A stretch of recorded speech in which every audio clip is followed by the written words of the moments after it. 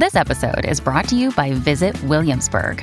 In Williamsburg, Virginia, there's never too much of a good thing. Whether you're a foodie, a golfer, a history buff, a shopaholic, an outdoor enthusiast, or a thrill seeker, you'll find what you came for here and more. So ask yourself, what is it you want? Discover Williamsburg and plan your trip at visitwilliamsburg.com. Look, Bumble knows you're exhausted by dating. All the must not take yourself too seriously and 6'1" since that matters. And what do I even say other than, hey? Well, that's why they're introducing an all-new Bumble, with exciting features to make compatibility easier, starting the chat better, and dating safer. They've changed, so you don't have to. Download the new Bumble now. Hey folks, this is Kevin. On this week's episode of Risk, you'll hear Christian Van Bremen. I remember when he kissed me, the first thought that came to my mind was, wow, guys' mouths are so much bigger than girls' mouths. That and more. But before that, I just want to say, you probably don't have much time to go to the post office. You're busy. No one's got time for all the traffic and waiting in line and all of that.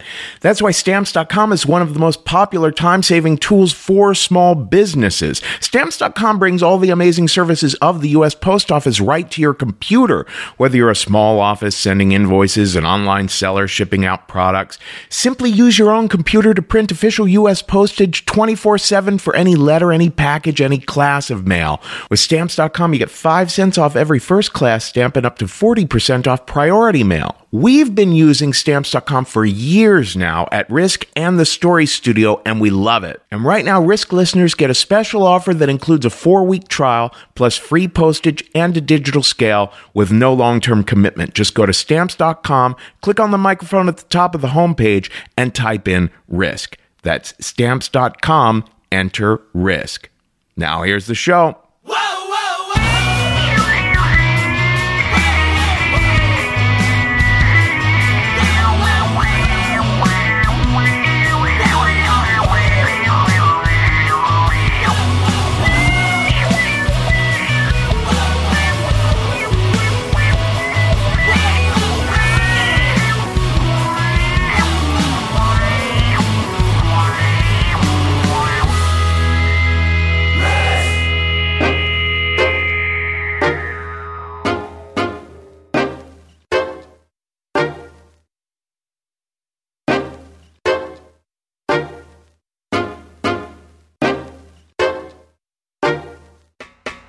Hello, kids. This is Risk, the show where people tell true stories they never thought they'd dare to share. I'm Kevin Allison. This is Quantic behind me now, and we're calling this week's episode Fundamentals. These are 3 stories of people who were getting down to brass tacks of figuring out just who they are and how they want to be. Now, in a little bit, we're going to hear a remarkable story that a dear friend of us here at the podcast, Charlie, shared at the show we recently did in Richmond, Virginia. But before that, we're going to hear a story that was shared at a recent live show we did right here at home in New York City at Caveat. Christian Van Bremen, his name has 2 A's, Christian. You can find him on Instagram at Mr. Christian. Here he is at the Risk Live show in New York with a story we named after a line from Shakespeare, "To thine own self be true."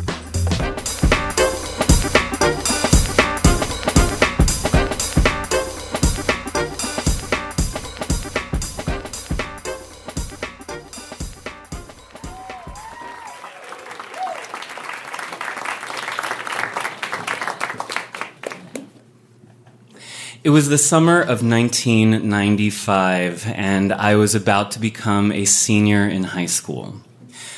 I also, the previous semester, had transferred from another high school to an arts high school, which was fantastic because it meant I didn't have to spend a full another year at the hellmouth that was my previous school. So I arrived to this arts magnet school a little shell-shocked from what my previous school experience was like. I used to get food thrown at me every single day and get called a fucking faggot every single day. So when I showed up to this art school, I was a little timid, Didn't know how people were going to respond to me. But the thing about this school was the social hierarchy was based upon how outlandish and weird you were made you more popular. So with my piercings and my silver vinyl pants, I was a big hit. So I was relishing this newfound sense of belonging, and that summer I was hanging out on the rooftop with my friend Heather, and we were smoking weed and staring at the stars and talking about deep stuff like life, and she turned to me and she said, "You know, Will told me that he has a crush on you." And my eyes got huge. "Me? Yeah, you. Come on. I invited him over. I hope you don't mind." Well, just so you know, Will was the hottest guy in school.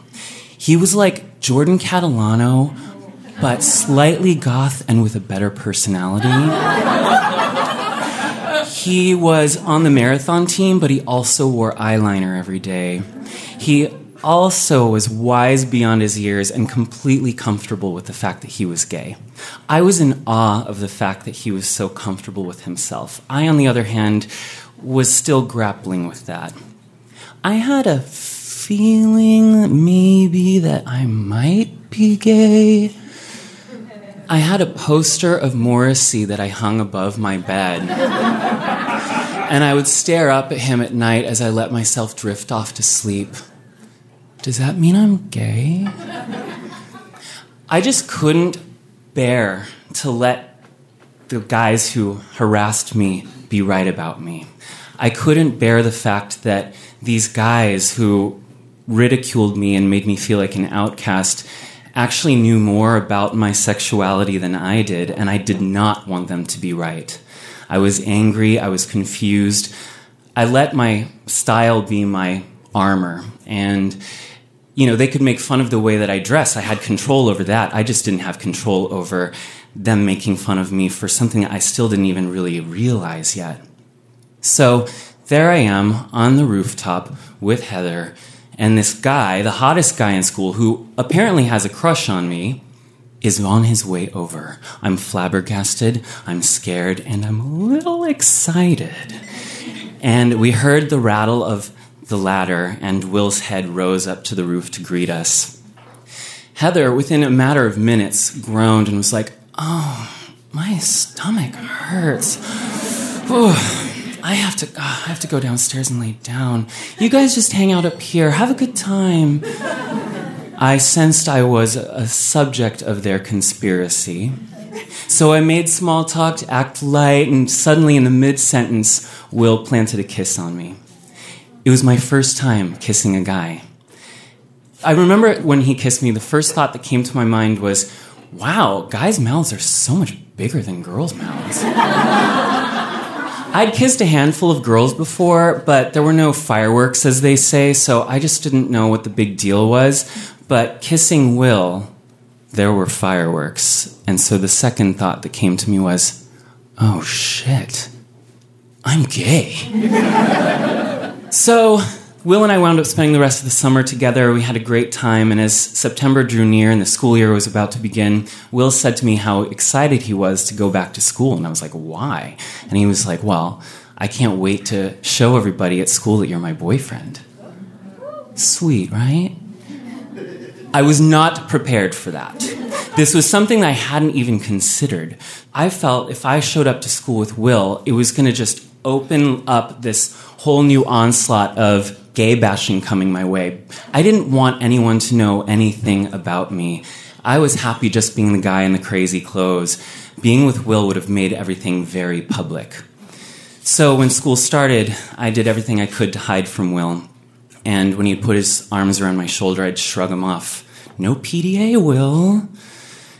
Shortly thereafter, a new kid started at school. He was so hot, super exotic. He had 2 lesbian moms and a pride sticker on the bumper of his red convertible. It wasn't very long before he and Will hooked up, and I wasn't mad at them. I was actually mad at myself that my shame had driven Will away. Spring came, and it was time for us to audition for the school plays. I had my heart set on getting a role that had no lines whatsoever.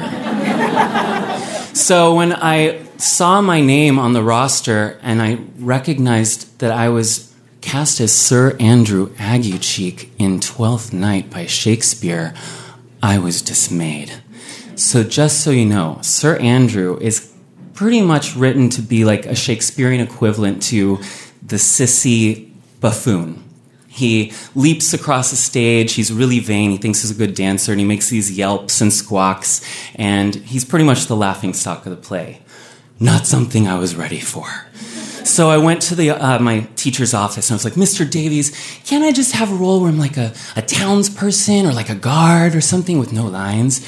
And Mr. Davies spoke with this perfect theatrical voice and speech, and he was like, absolutely not. You are meant to play this role. And he ushered me out of his office so he could finish his lunch. You know that scene in Carrie where Carrie's like got the pig blood on her and she's dripping and you hear this voice on repeat go, they're all gonna laugh at you! They're all gonna laugh at you! That's what was going through my head as I was arriving to my first day of rehearsals. Except nobody was laughing. In fact, everybody was just staring at me with their eyes glazed over as I fumbled through my scenes. Mr. Davies, I saw him reach deep within himself for his final ounce of patience and wipe his face with his whole hand, and he would say, try it again, but funny. How was I supposed to do this? I didn't know what the heck I was going to do. I could tell that my fears were blocking me from actually being able to take a risk or to be vulnerable enough to be laughed at. I got so worked up, so stressed out, I stopped eating altogether, and I think that it was because of the level of stress. Eventually my body just shut down and I wound up getting pneumonia. So I spent 2 weeks watching reruns of Bewitched, and my friend April came over, and she was there to bring me my homework, and she let me know that there was an understudy that just gotten cast to replace me because it seemed like I probably wasn't going to make it back to school in time for the show to start. I should have been relieved, but something swelled within me. This was my part. I'd worked really hard to get into this school, and I'd been somehow given this role and given an opportunity to showcase my talent, and I wasn't taking it because of my own fears, the same fears that were preventing me from being able to let love into my life. I knew that something had to change, and I needed to start right then and there. The fire in my belly that suddenly rose up must have helped me to heal, because suddenly, within a few days, I was feeling better and went back to school, and with no time to spare, we were already in dress rehearsals. So somebody handed me my costume as I'm, trying to get things ready. Oh my God. It was lavender satin with lace collars, a huge white hat, and a big plume of ostrich feathers. I winced as I walked to the dressing room to try it on.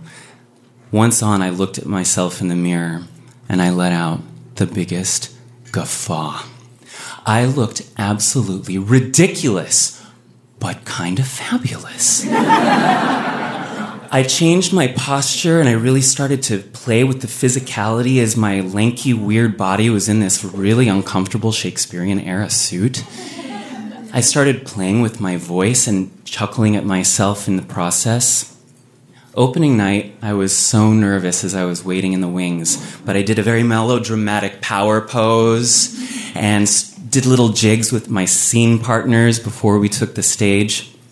The lights came up, and we hadn't even said a single line, but the sheer physicality of us just waiting there as the lights came on, already we got laughter from the audience, which fueled me. It actually made me turn the volume up on my energy a little bit. So, well, not a little bit, to 12, let's say. And so when it came time for me to take my leap, I leapt clear across the stage. When it came time for me to make my yelps, I yelped like a donkey being dunked in ice water.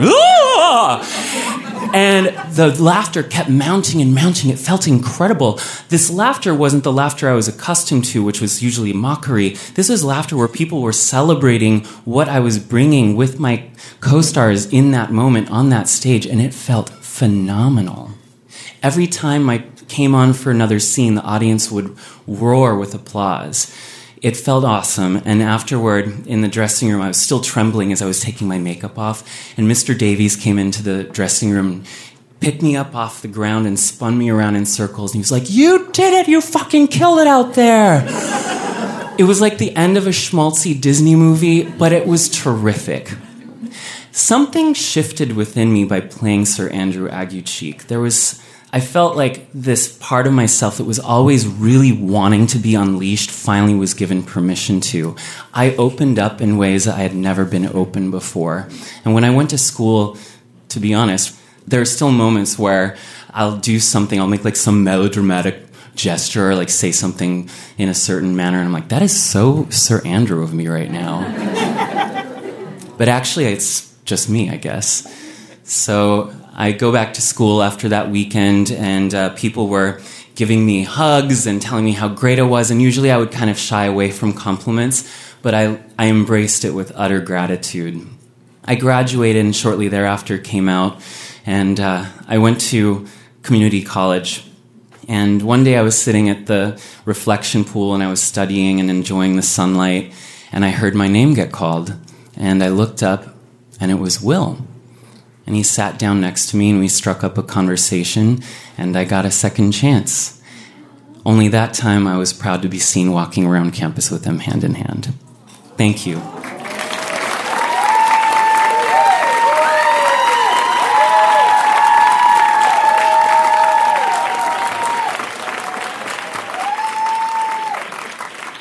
I am literally sitting in my closet, in my closet, in my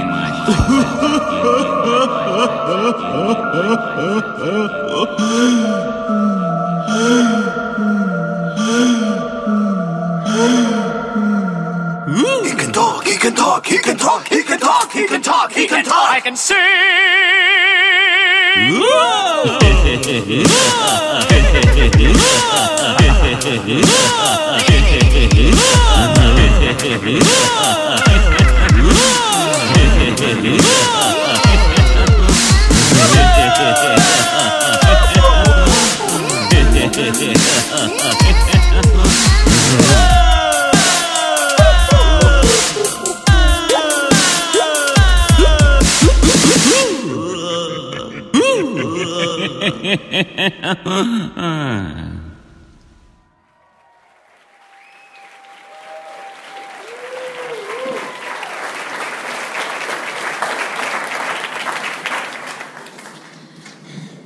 It's 5:30 a.m. I'm 11 years old, and all I want to do is see how my Neopets are doing. My family and I have been traveling for 3 days from Virginia to Shanghai, China, where my dad has just got some really cool job. And since I have jet lag, and since it is so early, I decide to crawl out of my makeshift bed over to the desktop and slowly open my mother's laptop. And it makes this glorious sound when it's waking up. And that wakes up my dad. And he's sort of like, "Who's there?" And I'm worried that he's going to be mad at me, that I've disrupted his sleep. But instead, he says, "Come with me. I want to show you something." So we get dressed, and we go from our hotel room, which is on the 64th floor, to the lobby, which is on the 51st floor. And as the double doors open, there's this floor-to-ceiling window looking over the cityscape. And we take a seat on the leather couches in front of the window. And within moments, the sun begins to peek over the horizon. And Shanghai is a city that never sleeps, but in the brilliance of the morning light, all the neon and all the noise from the night before just hushes. And I can see these two little tugboats just eking down the Huangpu River into the East China Sea. And my dad puts his hand on my shoulder, this really intimate gesture that he's never done before. And I look up at him, and he just whispers, "This reminds me of Blade Runner."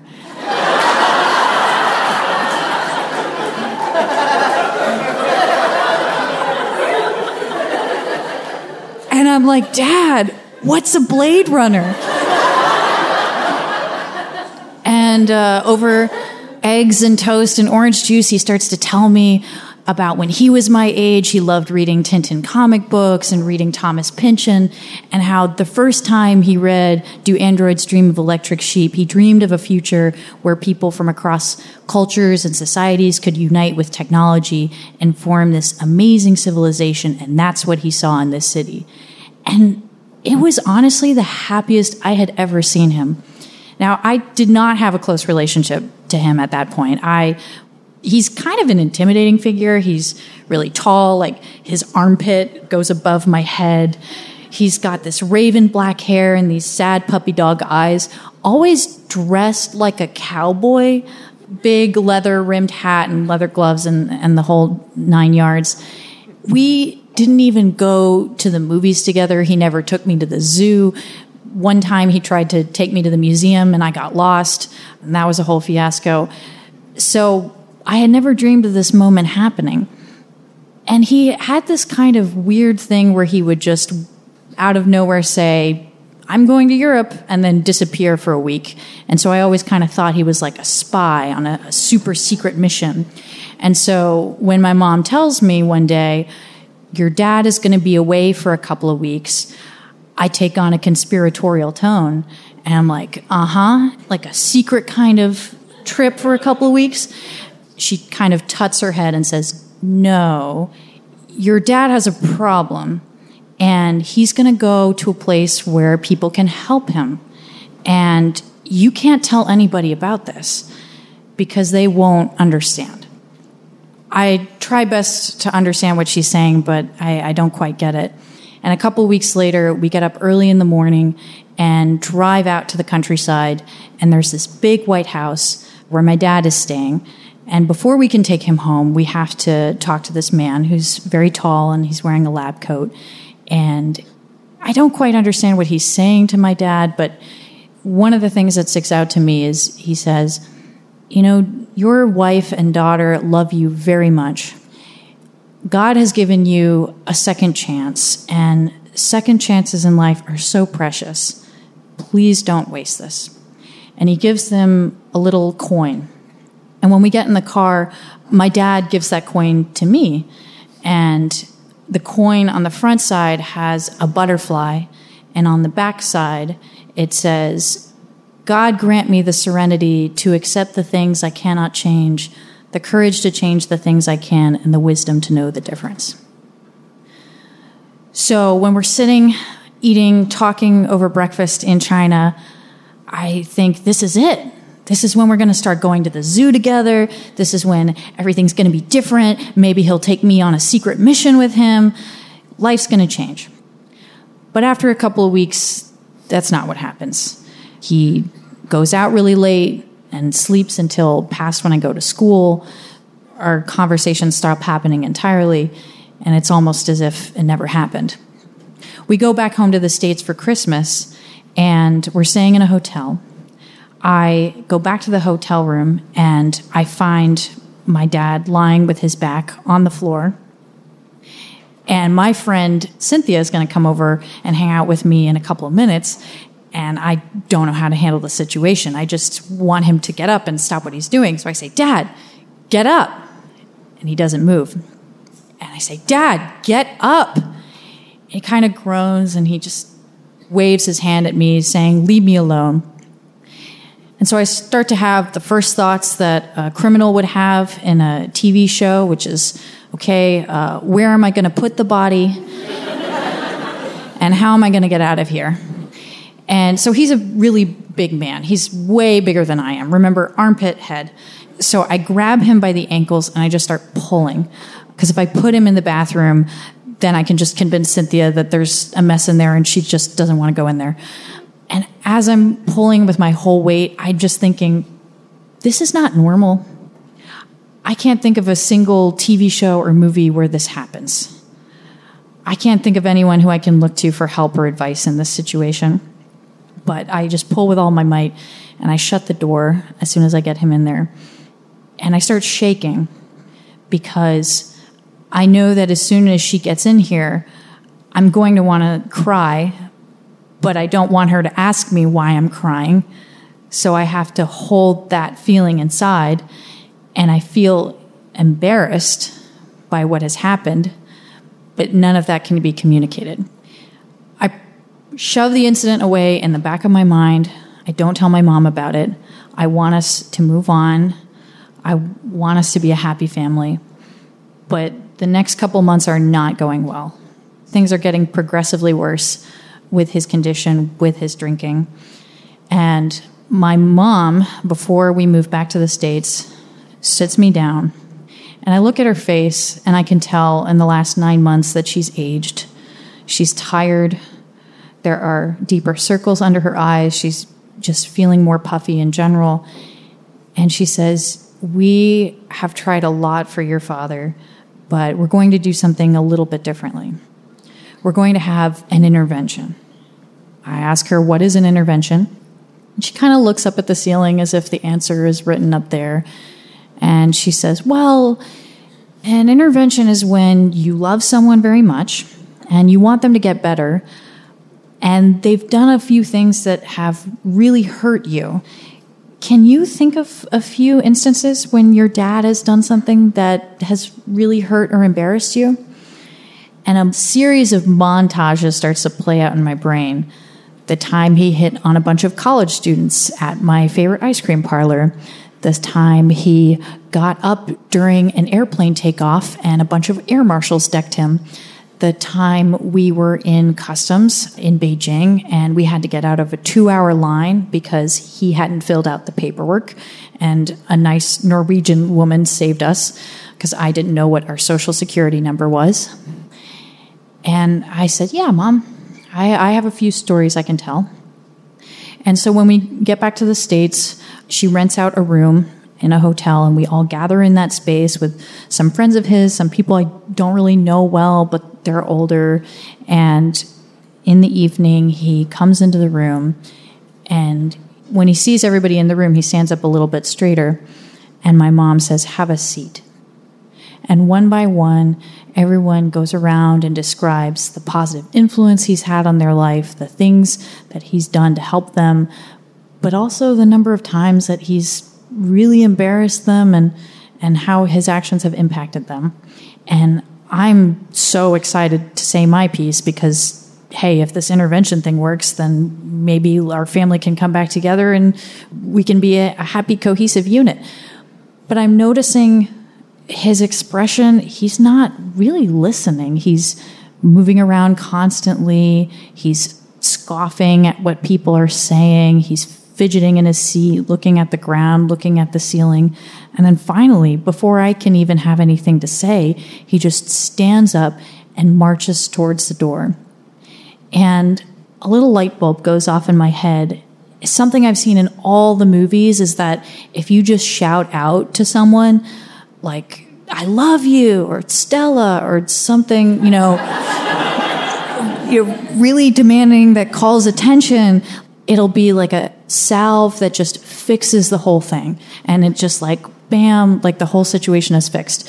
And so I stand up and I yell towards my dad, "Dad, I love you." And I let that hang in the air, and I'm waiting for the magic to happen. And his hand grabs the doorknob and yanks it open, and he storms out of the room and slams the door behind him. And before anyone can say anything to me, I go straight to the bathroom. I don't want to hear their sympathy. I don't want to hear they're sorry. Because all I can think is, I don't think my dad loves me. I decide that I am just going to pretend like nothing around me is happening. Like I am just going to get completely lost in my comics, in my movies, in anything that takes me out of this situation, because if he can't handle this, if he can't take the second and third and fourth chances that life has given him, I sure as hell am not. And a funny thing starts to happen to him. His stomach starts to swell. It almost looks as if he's pregnant. And every month my mom takes him to the doctor, and it shrinks again. And we've gone to many specialists and many meetings, and they've explained what's happening to me, and I don't quite understand what it is exactly, but has something to do with his liver. And this continues to happen for several months until one night, I can't sleep. I go to the bathroom, and I see that the door to my parents' room is open, and the light is on. And I go over to see what's happening. I see that it's just my dad in the room. He's lying across the bed, and that the way that the lamp is shining on him, it casts this really stark shadow behind him. It almost feels like there's a ghost in the room with us. And I can see that his face is wet from tears, and he's just very quietly crying. In my nightmares, the first thing I do is I look for my parents, because my parents are going to protect me from whatever monsters that exist. But in this moment, I can't tell if I'm awake or if I am in a nightmare and my dad is the monster. And I leave the room before I can find out. And in the morning, I know the ambulances are on their way because I can hear the sirens. And I don't want to talk to anybody, and I don't want to hear their sympathy. So I go into the laundry room. And every day, my mom asks me, do you want to visit him in the hospital? And I say, no, I think I'm okay. And this goes on for several days. And finally, she says in her voice that demands attention, this is serious. He could really die from this. And for a moment, I imagine a world where he's not alive. And I kind of wish he were dead. She wouldn't have to take care of him. I wouldn't have to be embarrassed by him. Wouldn't we all be happier? But I don't say this to her. And I'm very much not expecting the phone call from her at 5:30 in the morning. My mom is sobbing, and she can barely make out her words, and she says, this is it. They're going to take him off of life support. I need you to get here right now. I get a ride from a neighbor, and within minutes, I'm at the UVA Medical Center, and I'm walking through the doors of the ICU, and he is at the very end of a long hallway. And as I'm walking down the hallway, I can see all these doors next to me are open, and the people inside them look as if they're almost dead. They are wrinkled, they're shriveled, they're tiny. And I think, my dad doesn't belong here. He's young. He has so much left for life to live. And we get to his room, and I feel like I'm walking into a scene from The Matrix. There are machines everywhere, beeping and buzzing. He looks like a completely different person. He is usually very strong and muscular and meaty, and I can see the bones in his fingers at this point. There's a long feeding tube going down his throat. As I walk closer to the bed, one of the nurses begins to pull that tube out of his mouth. I can see this mustache has started to form on his mouth, and I take his hand in mine. I say what I've been wanting to say for a really long time. I say, Dad, I really love you so much. And he doesn't say anything. He just looks at me with his really big eyes. I look at my mom and I'm like, why isn't he saying anything to me? And she says, he has sepsis. You know, when you got a cut on your arm last summer and it got covered in a yellow scab? That was because it was infected. And that is what has happened to his organs. They're infected, and he can't talk because of that. But he knows what you're saying, and I look at his eyes, and it's as if he is saying with his eyes what I've been wanting him to say back to me, which is, I love you too. Coincidentally, that day is also his birthday, and since my dad was not one for a round of happy birthday, we read him his favorite poem, The Owl and the Pussycat by Edward Lear. The first couple of lines go like, the owl and the pussycat went to sea in a beautiful pea green boat. They took some honey and plenty of money wrapped up in a 5-pound note. As we're saying this to him, I can, even though his face isn't really moving, I can feel the joy behind his eyes. we pick up our phones and call everybody that he knew and he was close to, and they say their last goodbyes. And then the doctor says that it's time to take him off of life support. And they do. And I can see his eyes go from dark brown to gray. And the nurse asks the doctor, what is the time of death? And he says, he hasn't died yet. I almost want to turn around and slap him because I know what a living person looks like, and he's not alive. The funeral is about a week later, and at the funeral, people say one of two things to me, both of which I hate. The first one is, I remember you when you were this big. And the other one is, your dad loved you so much. And what I feel when they say the second one is an indictment. Like, you know, if you had just loved him more, if you had forgiven him earlier, none of this would have happened. This is your fault. And I suddenly feel like I'm an evil witch, and that because I had that thought where I had wished him dead, that had actually made it come true. That night, my mom had made these little flower boats to put out on the water to sort of send his soul off to the great beyond.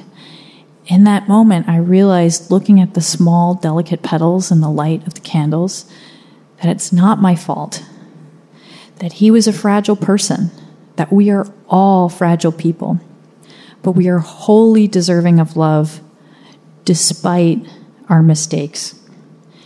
And that it is so much worthwhile to love and forgive than to fear and isolate.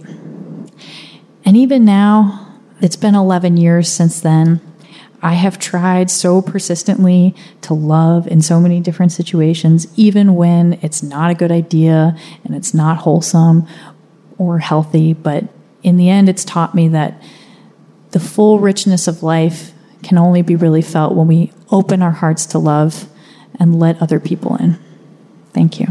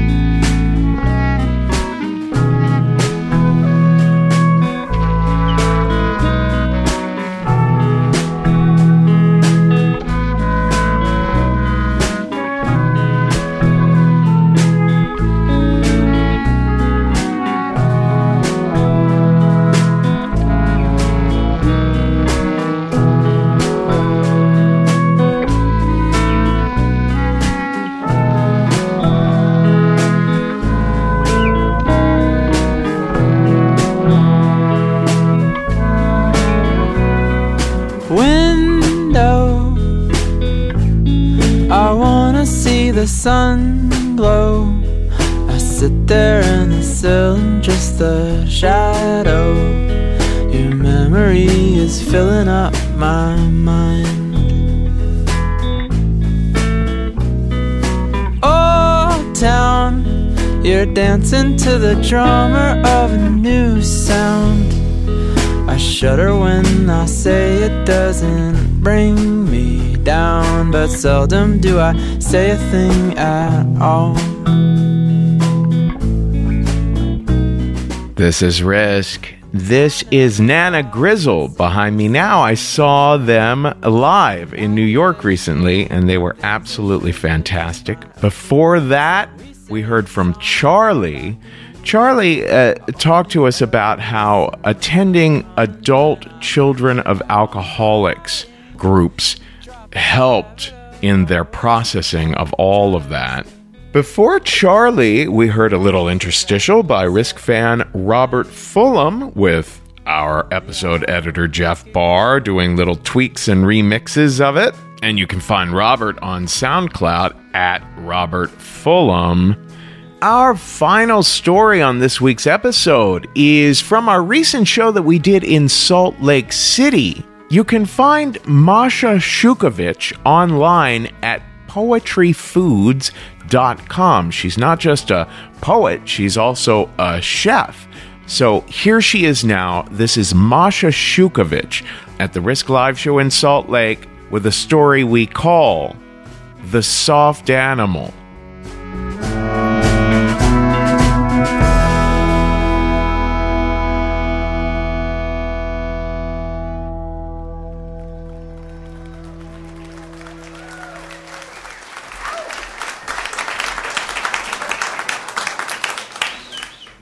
It's not 2019. It's 2004. I just came to the middle of nowhere, Texas from Belgrade, Yugoslavia, to go to grad school. I'm finally in America, the land of my fucking dreams.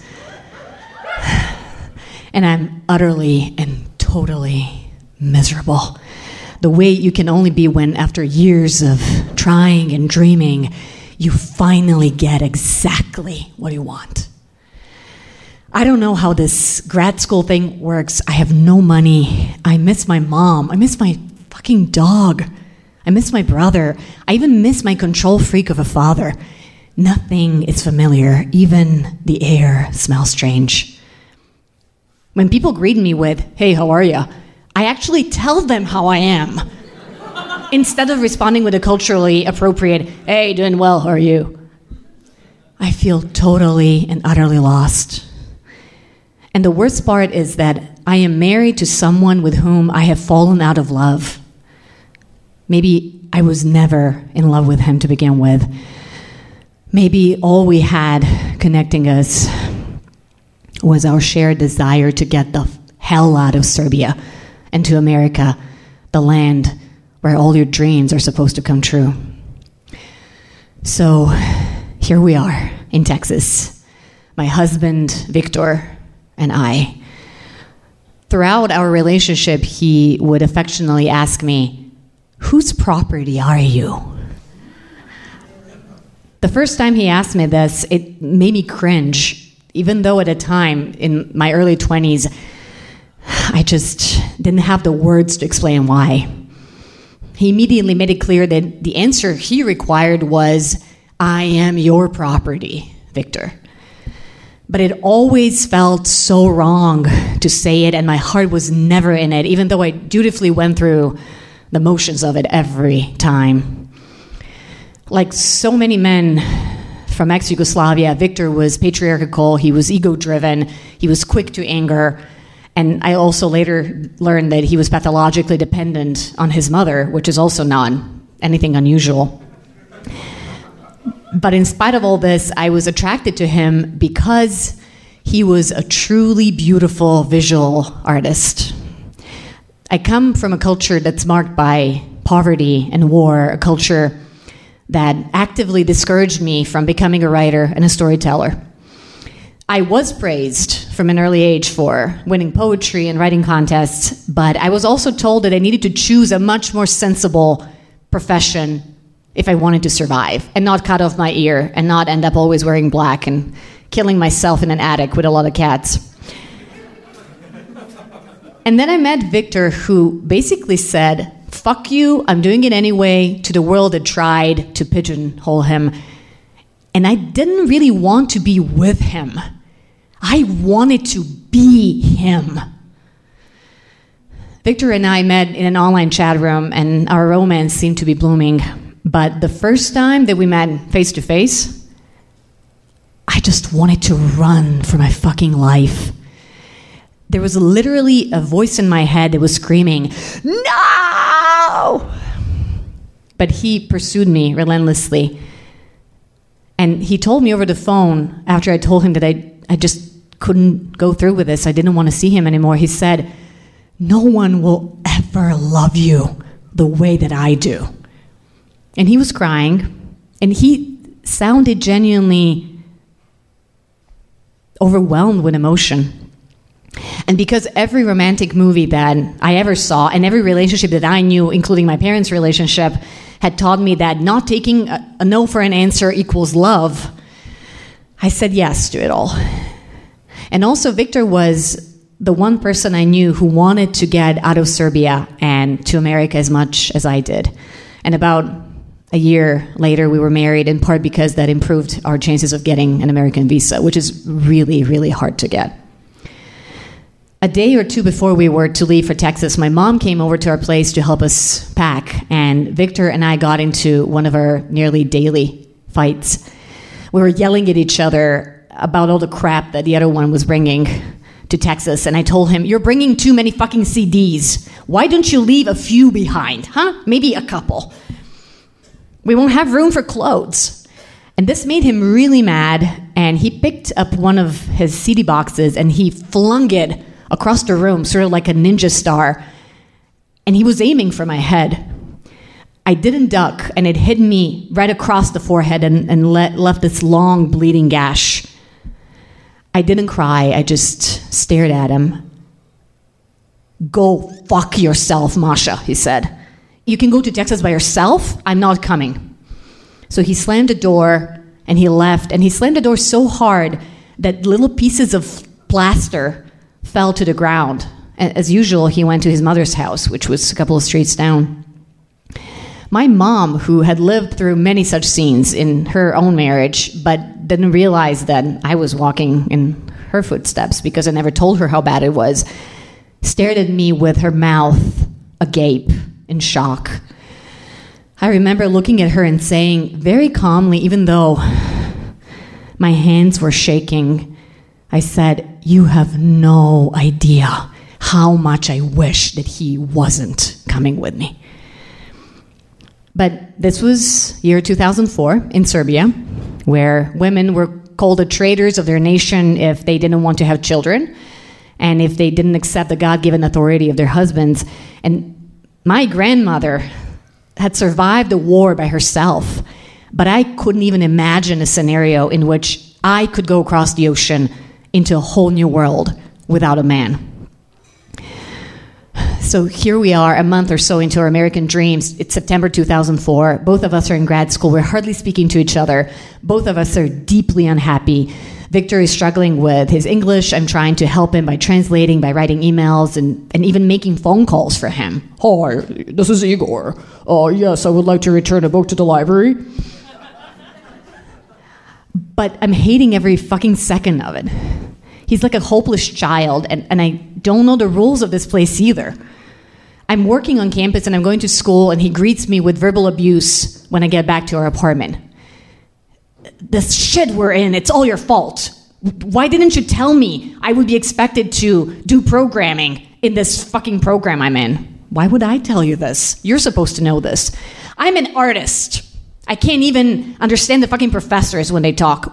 What am I supposed to do now, huh? Maybe you could try studying, Victor." "Fuck you, you bitch." A few days later, Victor came home in a marginally better mood. "There's this one guy in my program that's really cool. He saw me reading my programming book." Reading it. A programming book. "And offered to help with C++. He's some kind of computer whiz or something. Even his English is perfect. Where did a fucking Turk learn English so well? I don't know." "Oh, that's great," I say, and I'm thinking, really, a Turkish guy? How's that for irony? Serbs and Turks have a very long history of hating one another. Just give Serbs 10 minutes, and he'll tell you how his ancestors were enslaved by the Ottomans for 500 years. And now this guy's tutoring Victor in C++. We've come a long way. So Victor decides to invite this Turkish guy over for dinner. I reluctantly agree because the guy is helping him, but I'm really pissed about it. I don't have time to cook for this guy and entertain him. I have shit to do. I'm drowning in shit. But I also can't stand fighting with Victor about it and being called names and blamed for everything under the sun. So I say, okay, sure, I'll cook. That's one thing I'm good at in any country. I know that Victor is really inviting the Turkish guy over to show me and the food off, but I don't care. whatever rocks his boat. So dinner time comes, and there's a knock at the door, and I wipe my hands on the dishcloth, and I go to answer, because, of course, that's my job, too. And I'm cursing under my breath because this guy is right on time. And I was hoping he would be a little late, be a little considerate. And I opened the door, and I feel like someone just punched me in the gut. I have no words. I'm staring at the most beautiful man in the world. I've always had a thing for dark men with long hair, and he looks like he has Aragorn or Khal Drogo or both tattooed over his forehead. Hi, I'm Jem, he says. Hi, I'm Masha, I say, and I offer him my hand. Jem takes my hand, and then we just stand there, staring at each other, smiling. We're supposed to be shaking hands, but really we're just holding hands. And our eyes are locked. Empires rise and fall. They're warriors on horses, dragons, mountains, crumbling into dust. There's a Nazgul somewhere up there. Species become extinct. And we were just standing there holding hands and staring at each other. Victor must have emerged at some point and to welcome his guest, and I must have let go of this beautiful stranger's hand, but I don't remember any of that. I remember Victor saying, "So I see you met my woman." Not wife, woman. Jem visibly cringed at Victor's choice of words, and I laughed uncomfortably. At least he didn't introduce me as his property, I thought. But none of that really mattered, because for the rest of that evening, all I can remember is talking to Jem and smiling at Jem and serving food to Jem and asking, "Would you like more water, Jem?"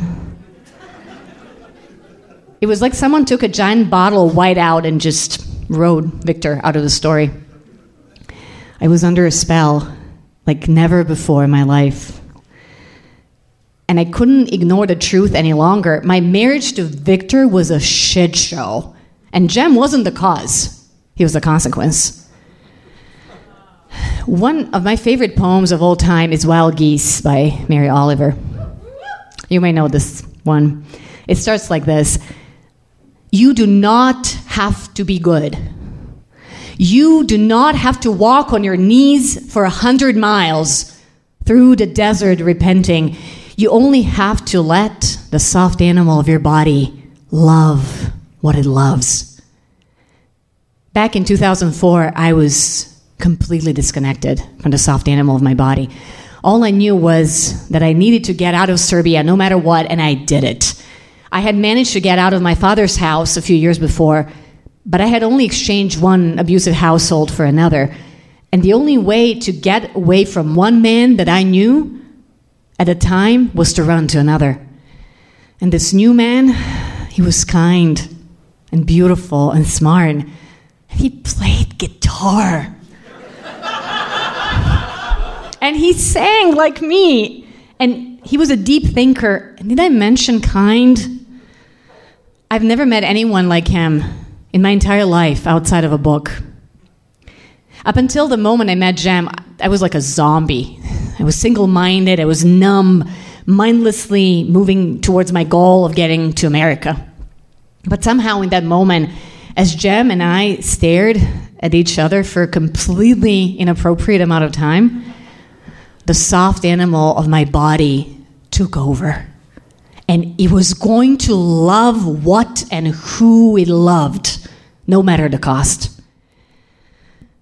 What happened in the next few weeks was a whirlwind of crazy shit. I was falling in love with another man right in front of my husband's eyes. But there was no going back. I lost any sense of propriety or fear. I took every opportunity to spend time with Jem. I knew that Victor was quick to anger and irrational and violent. I didn't care. All I knew was that I had to tell Jem how I felt about him. So I had this class project that I decided needed to involve a few songs that I would record. So of course I asked Jem for help. And he said yes. We met on campus and spent the whole night talking and singing and connecting on the deepest emotional level possible. You know that night when you just talk the whole night and it feels like you never want it to end? At dawn, I read him a poem I wrote about him. I just want to die thinking about the poem. It was bad. I read it in a shaky voice, and when I finished, I said, what I'm really trying to say here is that I think I love you. My chest felt way too small to contain my heartbeat, and I waited, blood beating in my ears. What have I done? Should I plead insanity? I think I love you too, Jem said. Everything unraveled after that. Victor could see that something was very wrong. Are you in love with Jem? He asked me. I don't know, I said. I was terrified. Yes or no? He shouted. The sound of his voice reverberated in the room. Yes, I whispered. You fucking whore, he screamed. You're fucking around with a Turk? We're not fucking. We're in love, I said. You make me sick. He spat at me. I cleaned up the spit without a word. In the blurry days that followed, I stopped eating and sleeping. I was torn apart by guilt. Our parents got involved. My father was pressuring me to go back to Serbia. Your brother will kill himself if you don't come back, he said. Do you want your brother dead? Do you want his blood on your hands? My mother-in-law told me to just get over my feelings and save my marriage. Everyone falls in love, she said. So what if you fell in love with a Turkish boy? That's not what marriage is about. I found the idea of separating marriage and love absolutely appalling. I didn't want to be someone's property. I wanted to be someone's beloved. I was still dragging myself to work every day because my job was paying our bills, but I pretty much stopped going to class. I thought of leaving Victor, of course, but who would take care of him? Who would cook? I was the one with a job. How would he pay for school and food and the apartment? And where would I go? Going back to Serbia to my father's house? That was unimaginable. Going back to my life with Victor? Unthinkable. But my life in America was becoming unbearable too. After all those years of dreaming about it, it had been several weeks since I admitted to Victor that I was in love with Jem, and Victor was still verbally abusing me every waking hour and monitoring my every move. So one day on my lunch break, I ran out of my office and I met up with Jem off campus on the street. I ugly cried. Everyone is pressuring me to go back to Serbia. I don't know what to think anymore. I can't go back. I will die if I go back. What do I do, Jem? Jack hugged me right there in the middle of the street. He said, I can't tell you that. No one can tell you what to do. But you need to know one thing. I am here for you. And I'll support you, whatever you decide to do. No one had ever spoken to me like that in my entire life.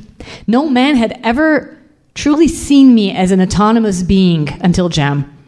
Jem didn't try to force me to do anything. He didn't try to force me to follow his lead, and so I didn't run.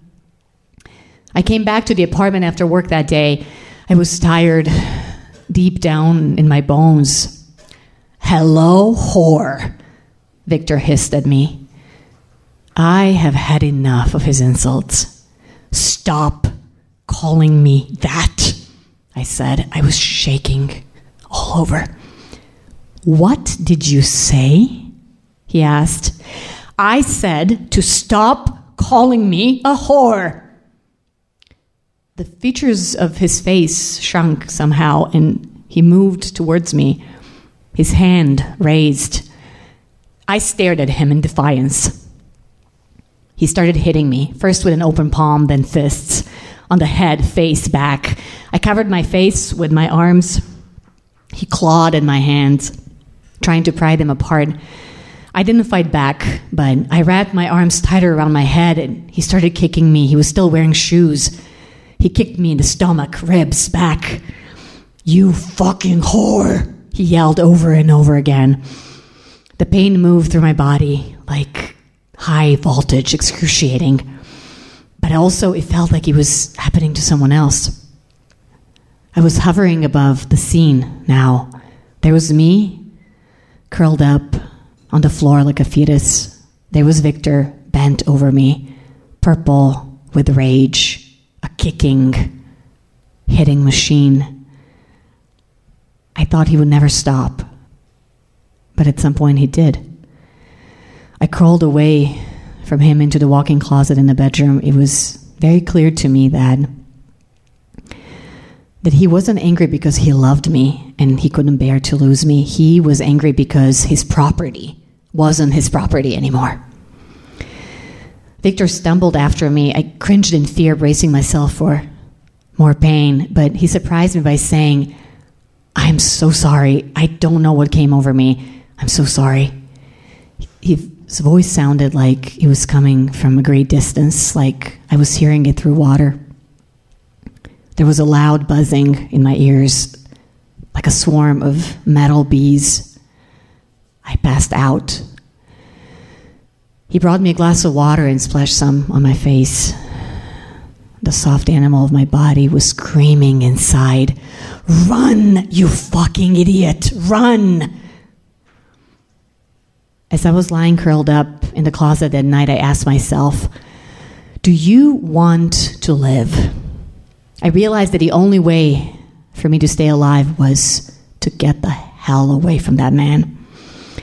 The next morning, I left with one small suitcase. I told Victor I would be staying with a girlfriend, so he would let me go. But in reality, Jem pleaded with me to move in with him and his roommate. I was grateful that most of my bruises were not immediately visible, and I hid the rest until they faded. I was feeling guilty and ashamed and broken. I told a much tamer version of what happened to my parents and to Jem. It felt like another betrayal of Victor, to tell the full truth. Several weeks later, with some help from a neighbor and from Jem, I finally safely moved out and put Victor behind me. I was objectively free, but what followed wasn't a sense of freedom or having dodged the bullet. It was more fear, more shame, more guilt. And even though I learned soon after leaving Victor that he cheated on me throughout our relationship with more than a few people, I still felt guilty. I felt guilty for more than just falling in love with Jem. I was guilty of choosing my own life selfishly over my husband's life. It's been 15 years since then. 15 years since I left Victor. 15 years since Jem, my beloved, and I got together. Even after all this time, I still feel a wave of panic rise over me when I catch a glimpse of someone who looks like Victor on the street. Since then, Jem and I have been through some really hard shit and some really good times too. Neither one of us is perfect, and that's okay. Since then, we have both finished our PhDs, we got married, we lost our first pregnancy, but we have two amazing little girls now. We still sing together nearly every day. We sound damn good together.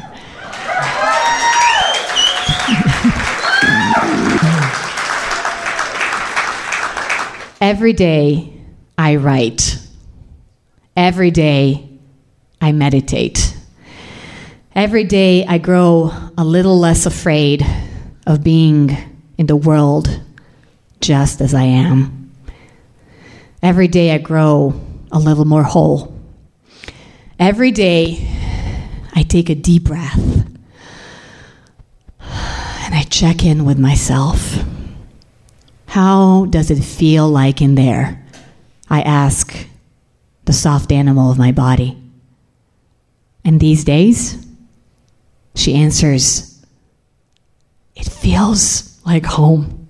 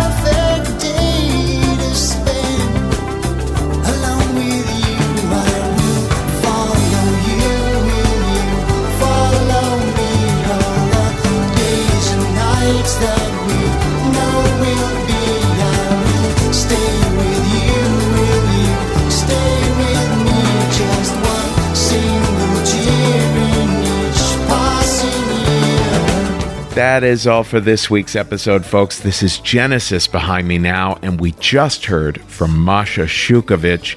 You can always find information about where Risk is appearing live next at risk-show.com/tour.